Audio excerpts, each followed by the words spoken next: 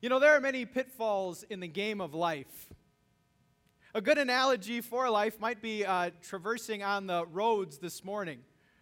That as you're driving, every now and then you come to a stretch that is paved with black ice, and watch out, because before you know it, you can land up in the ditch. The game of life reminds me of an old computer game. I don't remember if you know this game, Minesweeper, where you just click the random tiles, hoping not to get a bomb, get as close as you can, but don't get hurt. The game of life, it reminds me of what they say in London. In London, I like different terminologies for things. They call the train the tube. And before you get on the tube, they have this phrase, mind the gap, right? Basically, if you go over that gap, you might trip, fall down, you might get hit by the train. Watch out, you don't want to go past this point. And as we consider this life filled with pitfalls, and we look back on the year that has just transpired, I wonder, where did you see lives blow up? What minds did you find? As I do a general observation of the year that has transpired, for those that were really into hearing a political voice, they really wanted to hear the voice of a certain president or a certain party more than the voice of the King of Kings, that led to some anxiety. That led to some fears. I consider family life and how it completely changed. For moms and dads trying to not only work at home, but then have the kids at home at the same time, there were some gaps to mind.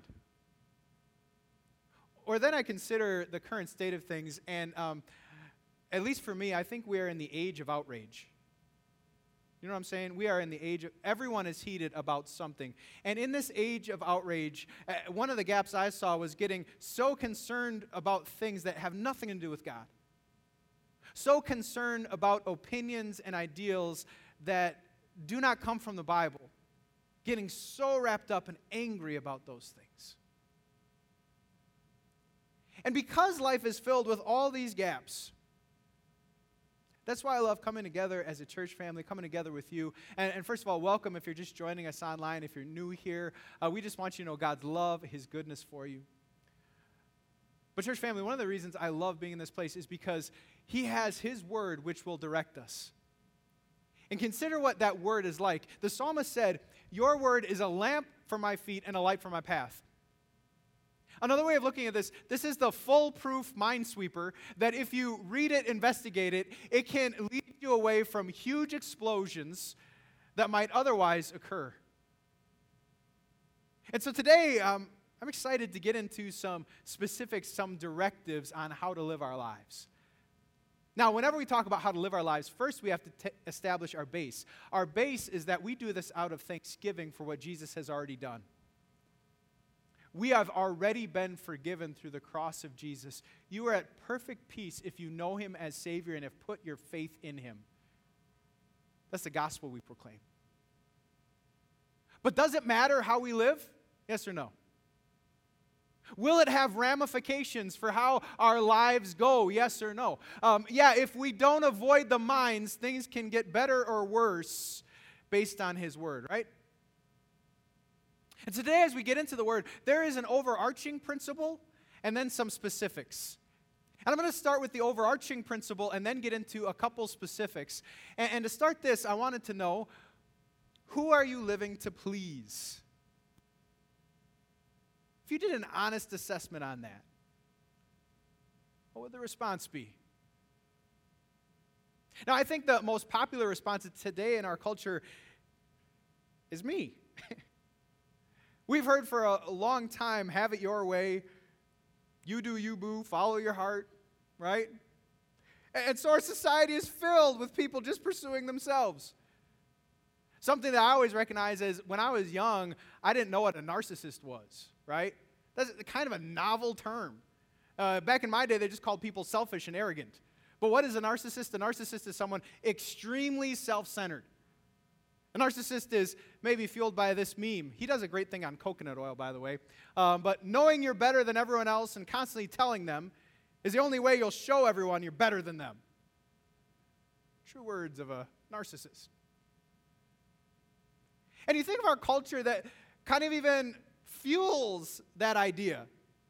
Just do whatever makes you happy. Make sure you get yours. And so what we find is many people living for themselves, but do they ever find the gap instead of minding the gap? Absolutely.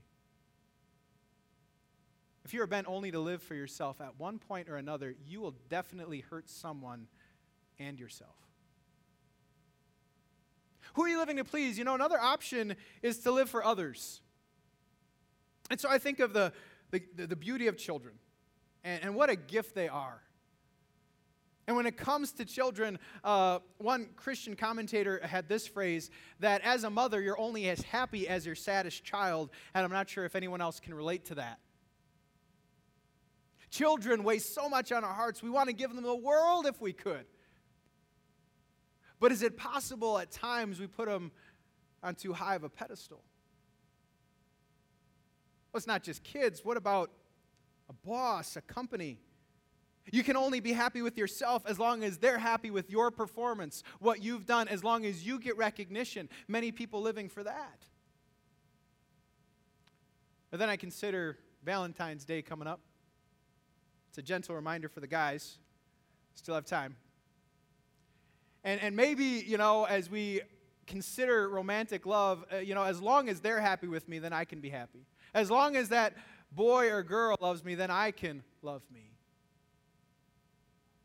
Yeah, we find a whole culture living for self, a whole culture living for others. But as we've gathered here and we pursue the Spirit, what is the best person to live to please? It's God, isn't it? And so that's our first takeaway. If you really want to mind the gaps of life, the overarching principle, what we find throughout all of Scripture is you have to live in order to please God. In fact, Paul, he put it this way. He said, you know what? If I were trying to please people, I would not be a servant of Christ. And the way he says it, it's kind of like I can't serve Christ and others on the same level. It's just not possible. One will come before the other. Jesus, he said, seek first the kingdom and the righteousness of God, and all these things, the things that other people are pursuing for themselves and their family, all these things will be given to you as well. Seek me first. Commentator Tim Keller had a riff on that idea. I thought it was a good phrase. If you seek righteousness first, you get happiness. If you seek happiness first, and how many in our culture are doing that? You get neither. Yes, I think the overarching principle of our lives is live to please God, and you will mind many different gaps in your life. And so we're going to hear now this from the Word, and I'm excited about the Word today from 1 Thessalonians. So Paul writes a letter to Christians in Thessalonica, and this was his overarching principle, and then he's going to get into some specifics that we to consider.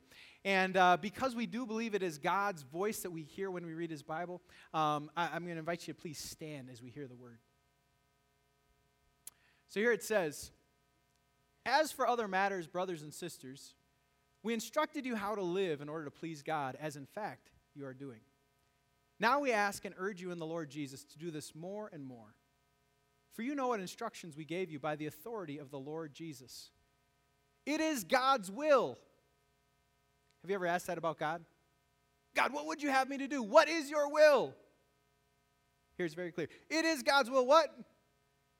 That you should be sanctified or holy. That you should avoid sexual immorality. That each of you should learn to control your own body in a way that is holy and honorable, not in passionate lust like the pagans who do not know God. And that in this matter no one should wrong or take advantage of a brother or sister. The Lord will punish all those who commit such sins, as we told you and warned you before. For God did not call us to be impure, but to live a holy life. Therefore, anyone who rejects this instruction does not reject a human being, but God, the very God who gives you his Holy Spirit. Now about your love for one another, we don't need to write you, for you yourselves have been taught by God to love each other. And in fact, you do love all of God's family throughout Macedonia. Yet we urge you, brothers and sisters, to do so more and more, and to make it your ambition to lead a quiet life. You should mind your own business and work with your hands just as we told you, so that your daily life will win the respect of outsiders and so that you will not be dependent on anybody. These are some powerful words that we get to pick apart and talk about. Could you just say out loud or to someone next to you, love more and more. Love more and more. Please be seated. Continue. I recently came across a book called Why Men Hate Going to Church. It's an interesting premise for a book, and here is the title page, the cover page. You have a man who is all dressed up in a suit who looks bored to tears that he's sleeping, and so they went off and said that for some men it's just boring and they don't like getting all dressed up. There were a lot of interesting ideas from this book. Perhaps the most interesting statistic came from Switzerland in 1994. They did a study, and this is what they found about the influence of mom and dad on a child. That in Switzerland, if only mom went to church, there was a 3 or 4% chance that the children would become churchgoers, if only mom went. If mom and dad went to church, there was a 33% chance that the children would end up going to church. And this was the striking one. If only dad went to church, there was a 44% likelihood that their children would also become churchgoers. So it's just interesting to observe the effects of father on a child's life and what that actually means. But one of the things that I also picked up on was, and this may not be true of Amazing Love, because you are brighter and better than the rest, but it picked up on the fact that it seems like young men in particular were absent from the church.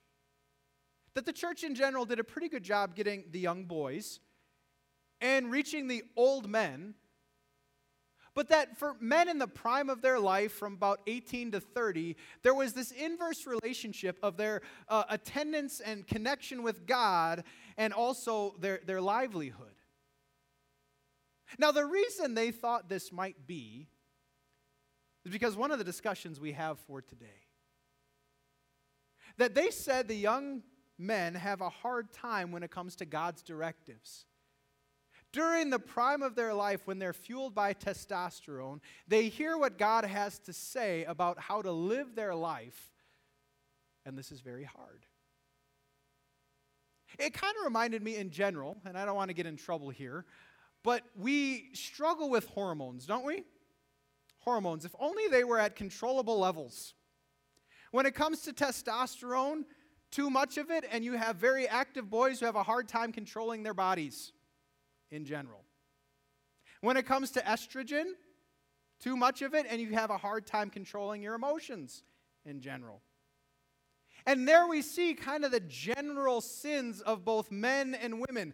Men sinning with their bodies and women sinning with their emotions, and here we are. And I'm reminded of this as I look at Paul's directives to live a holy life. Maybe it struck you as it did to me. He said this, it is God's will that you should be sanctified, and then he starts it off by saying you should avoid sexual immorality. You should learn to control your own body in a way that is holy and honorable. And so our first takeaway, and it's very clear, is this, that to mind the gap, it is by staying pure. Now, this led me to investigate other areas of Paul's teaching. In fact, when it comes to New Testament, the writer Paul, he has kind of a way of writing his letters. He usually starts his letters by establishing the gospel. That we are saved through faith in Jesus, through the forgiveness of sins that he won on the cross. And that's our base. That is our foundation. And that's your base and foundation too. You are saved through the performance of Jesus, not by getting it all right. Hallelujah and amen. But as he goes throughout his letters, he usually ends with rules for holy living. When it comes to the book of Corinthians, Galatians, Ephesians, Colossians, Timothy, Thessalonians, he usually ends with directives on holy living, and he compares our sinful state with our spiritual state. And in our sinful state, he often is warning us about not being pure. He is often warning us about sexual sins, whereas the Spirit operates in a different way. The Spirit is self-controlled. Now, it's not just Paul who picks up on this. One of my favorite writers in the Bible is Solomon, and in the book of Proverbs, look at what he says. A man who commits adultery has no sense, and whoever does so destroys himself. Isn't that strong language? But the question is, in a society that thinks very differently on the gift of sex, is God really true? Is this a gap that we should avoid? Does it really have ramifications? Is it really one of the minds to be avoided or not? I don't know your experience, but I have a story for you. I remember for a long time working at LA Fitness in New Lenox, and every day like clockwork I saw this man, let's call him John. And John, he was from Hollywood. So John was known, and we started a conversation because he would just literally flex in the mirror like the whole time while he was there, unabashedly so. And he was ripped, so he could do it. And I remember getting to know John, and he told me he was in movies in Hollywood. At this one point, he led me into a room where he had me listen to a song he was singing. And he had this wonderful falsetto voice where he was singing this song called Lonely. Very sad song, but he did it very well. But the way he carried himself was always with a slight hunch. There seemed to be that there was something sad about what was going on in his life right now, just by the way he carried himself. I don't know if you've ever picked up on that. And then he let me in. I forget what day it is, but we were just talking about life, and he had told me years ago how he had an affair. And he said, I was out of my mind. I couldn't believe what I was doing. I had this affair. And that affair ended, and it broke his marriage. And the reason that he's still sad and what he's still carrying is what he did. And his former wife would not forgive him and would not give him the time of day. And it led to sadness day after day after day, to the point where he even wondered, could he be forgiven? Now, it was my joy telling him, absolutely. Let me tell you about a man named David. David, the man after God's own heart, was restored. But did this gap of purity have consequences? Yes or no? And is your observation that it still has consequences today? Yes or no? Does God want to love you by saying, be pure? You know, one of the things the church gets characterized in a poor way is by never talking about that gift. It's actually something God created. It is not dirty and shameful. It is a gift to be enjoyed, but in the context of marriage. But as I was reading this section and hearing, control your body, and as I was thinking of a young man's plight, or a young woman for that matter, as I was considering our culture, as I was considering how the temptations are so much out there, I'm like, but God, how do you control your body? Well, a quick overview of how God works. I consider the battles that were won in the Old Testament. Whenever a battle was won, who was the power behind that win? It was God. Consider the Red Sea. They walk through on the Red Sea, and God even tells them, stay still and I will fight for you. They don't do anything. He puts the sea on them, and the army is gone. Then Jericho. Remember Jericho? They walk around, the walls fall. They don't even do a thing. The army turns on themselves, and Jericho falls. Right? But I was reading recently about this one battle where Moses, whenever he had his hands up against the Amalekites, do you remember this one? He was winning. So as long as his hands were up, he was winning. And so it's a beautiful picture. The only problem is that if you've kept your hands up, reminds me of being at a carnival, and there's like, you can hang from this bar. Really hard to do. Anyway, he couldn't keep his hands up. And whenever they went down, he started losing. And so Aaron and Hur came by. And Aaron and Hur, the friends, were able to support those hands so that they could win the battle. I thought this is a great picture of how life works today. You have a struggle. First of all, who do you need to be strong for you? God. I'm here to tell you, you can't do it on your own. Your strength is not enough. You need God to fight your battles. But you know what also you need? Aaron and Hur. See, one of the reasons we love groups and walking together is because when we walk together, we can talk about the real issues of life, fueled with the forgiveness of sins and the ways of God. And now a brother or a sister acts like Aaron and Hur to hold us up when that battle got too intense for ourselves. So when we consider how, Paul, do we control our body, here's another takeaway. The strength to mind the gaps comes from God and other Christians. That's how we fight. When it comes to God's promise on this, look at what it says in 1 Corinthians. God is faithful. He will not let you be tempted beyond what you can bear, but when you are tempted, he will provide a way out so that you can endure it. When tempted, he can provide a safe passage out. And when it comes to walking with others, look at what it says in Galatians. Carry each other's burdens. In this way, you'll fulfill the law of Christ. So yes, mind the gap with the strength of God and other Christians. But even knowing this, are we here because we've always won the battle? We've always kept our arms up, so to speak? No, we're here to recognize there is one warrior who never lost, and his name is Jesus. See, this warrior operated also through the strength of God, and when tempted, used the word of God. When tempted by the devil, said, you know what, man doesn't live by bread alone. Worship the Lord and serve him only. Don't test the Lord. He relied on God's strength through the word. When in a battle, he invited friends to come with him. Said, watch and pray. Watch and pray with me. And even when they failed to do that, he kept on to go to that battle. And how is the battle won? Not with arms lifted high, but arms lifted out. And he would not put them down. Not only because he was nailed there, but because we were on the other side of that victory. Our forgiveness, our peace, our salvation. Friends, whatever gap you've struggled with or whatever gap you're in, that's what you need to know.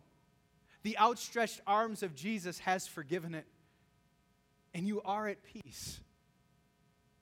But through the power of the Spirit, through the peace of forgiveness, what if we learn to mind those gaps more and more, which would lead to less and less heartache in our lives and more glory to God our Father? That's the opportunity. But Paul has more for us. And when it comes to the directives that Paul had and rules for holy living, he says this: make it your ambition to lead a quiet life. You should mind your own business and work with your hands. Now, has anyone ever gotten in trouble with the words that they've spoken? Saying too much or saying too little? It reminded me of a new day that Jimmy Kimmel created. Jimmy Kimmel, the comedian, created National Unfriend Day. And one of the reasons he said is because you can only keep up with 150 people. But as he was bringing this up, it was started because in 2016, during that presidential election, about 7% of people were unfriending because of politics. Now, I'm just curious if this has been the year of unfriending. With all the issues going on, right? On whatever topic. I don't know if you've read one of those posts. If you don't agree with X, Y, and Z, please unfriend me, right? It's the age we live in. And here's where sometimes we've fallen into the gap.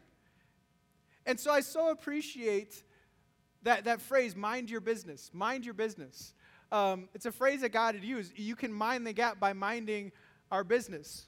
And what this means in our life is that if you have a friend who shares with you a secret, it's best for that relationship to keep it a secret. and stay confidential. That we need to be aware of the words that we use in the age of outrage.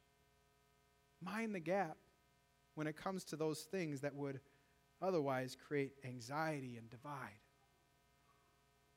You know, one of the commandments really talks about this. If you grew up in church, quiz, do you remember the 8th commandment? The 8th commandment? You shall not give false testimony against your neighbor. And Luther has explanations to these commandments, and all of them are good, but this one in particular is so relevant, at least to me. Look what it says. So we should fear and love God, that we do not tell lies about our neighbor, betray him, or give him a bad name, but defend him, speak well of him, and take his words and actions in the kindest possible way.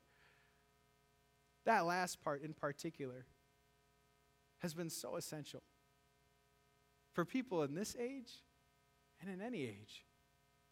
In our relationships, do we take in the kindest possible way in order to mind the gap?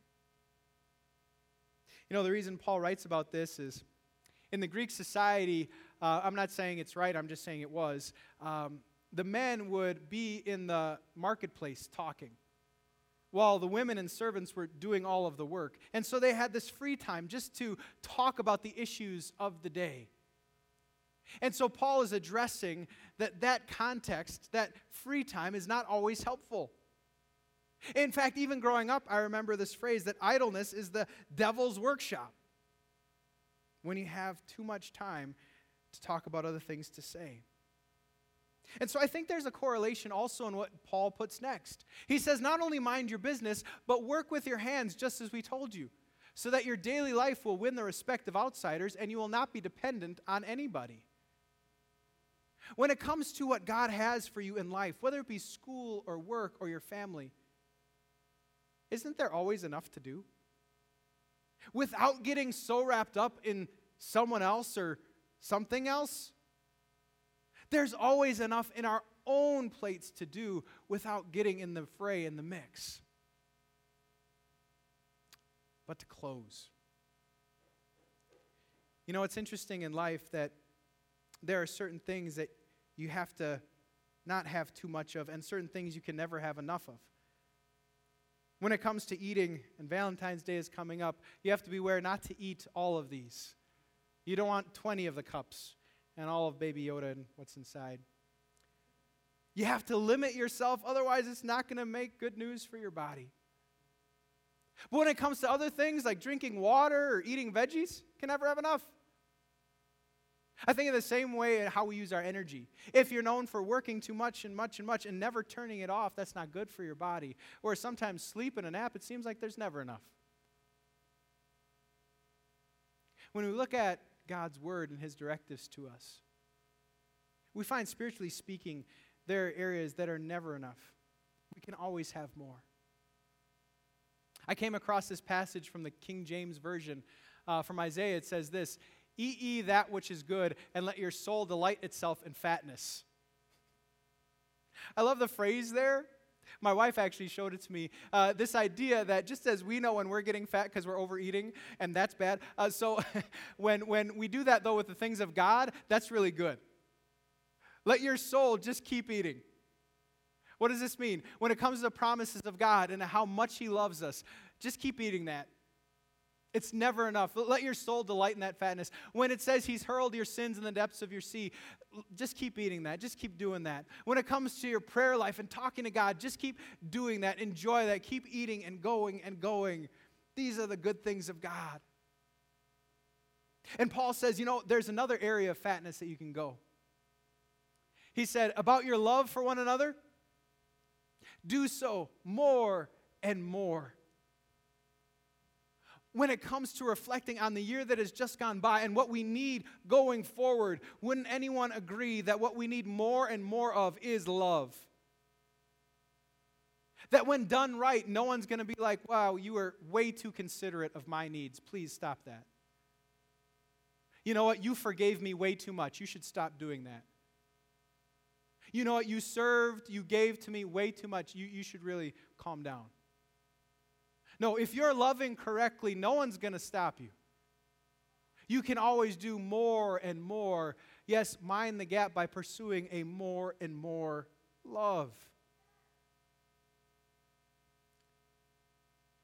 Because this is the love of God for you. It's not a limited love or a cautious love. No, our God, He is compassionate and gracious, slow to anger, abounding or overflowing in love. As seen in the cross of Jesus. And now we have opportunity to love Him more and more as we follow in His ways. Amen.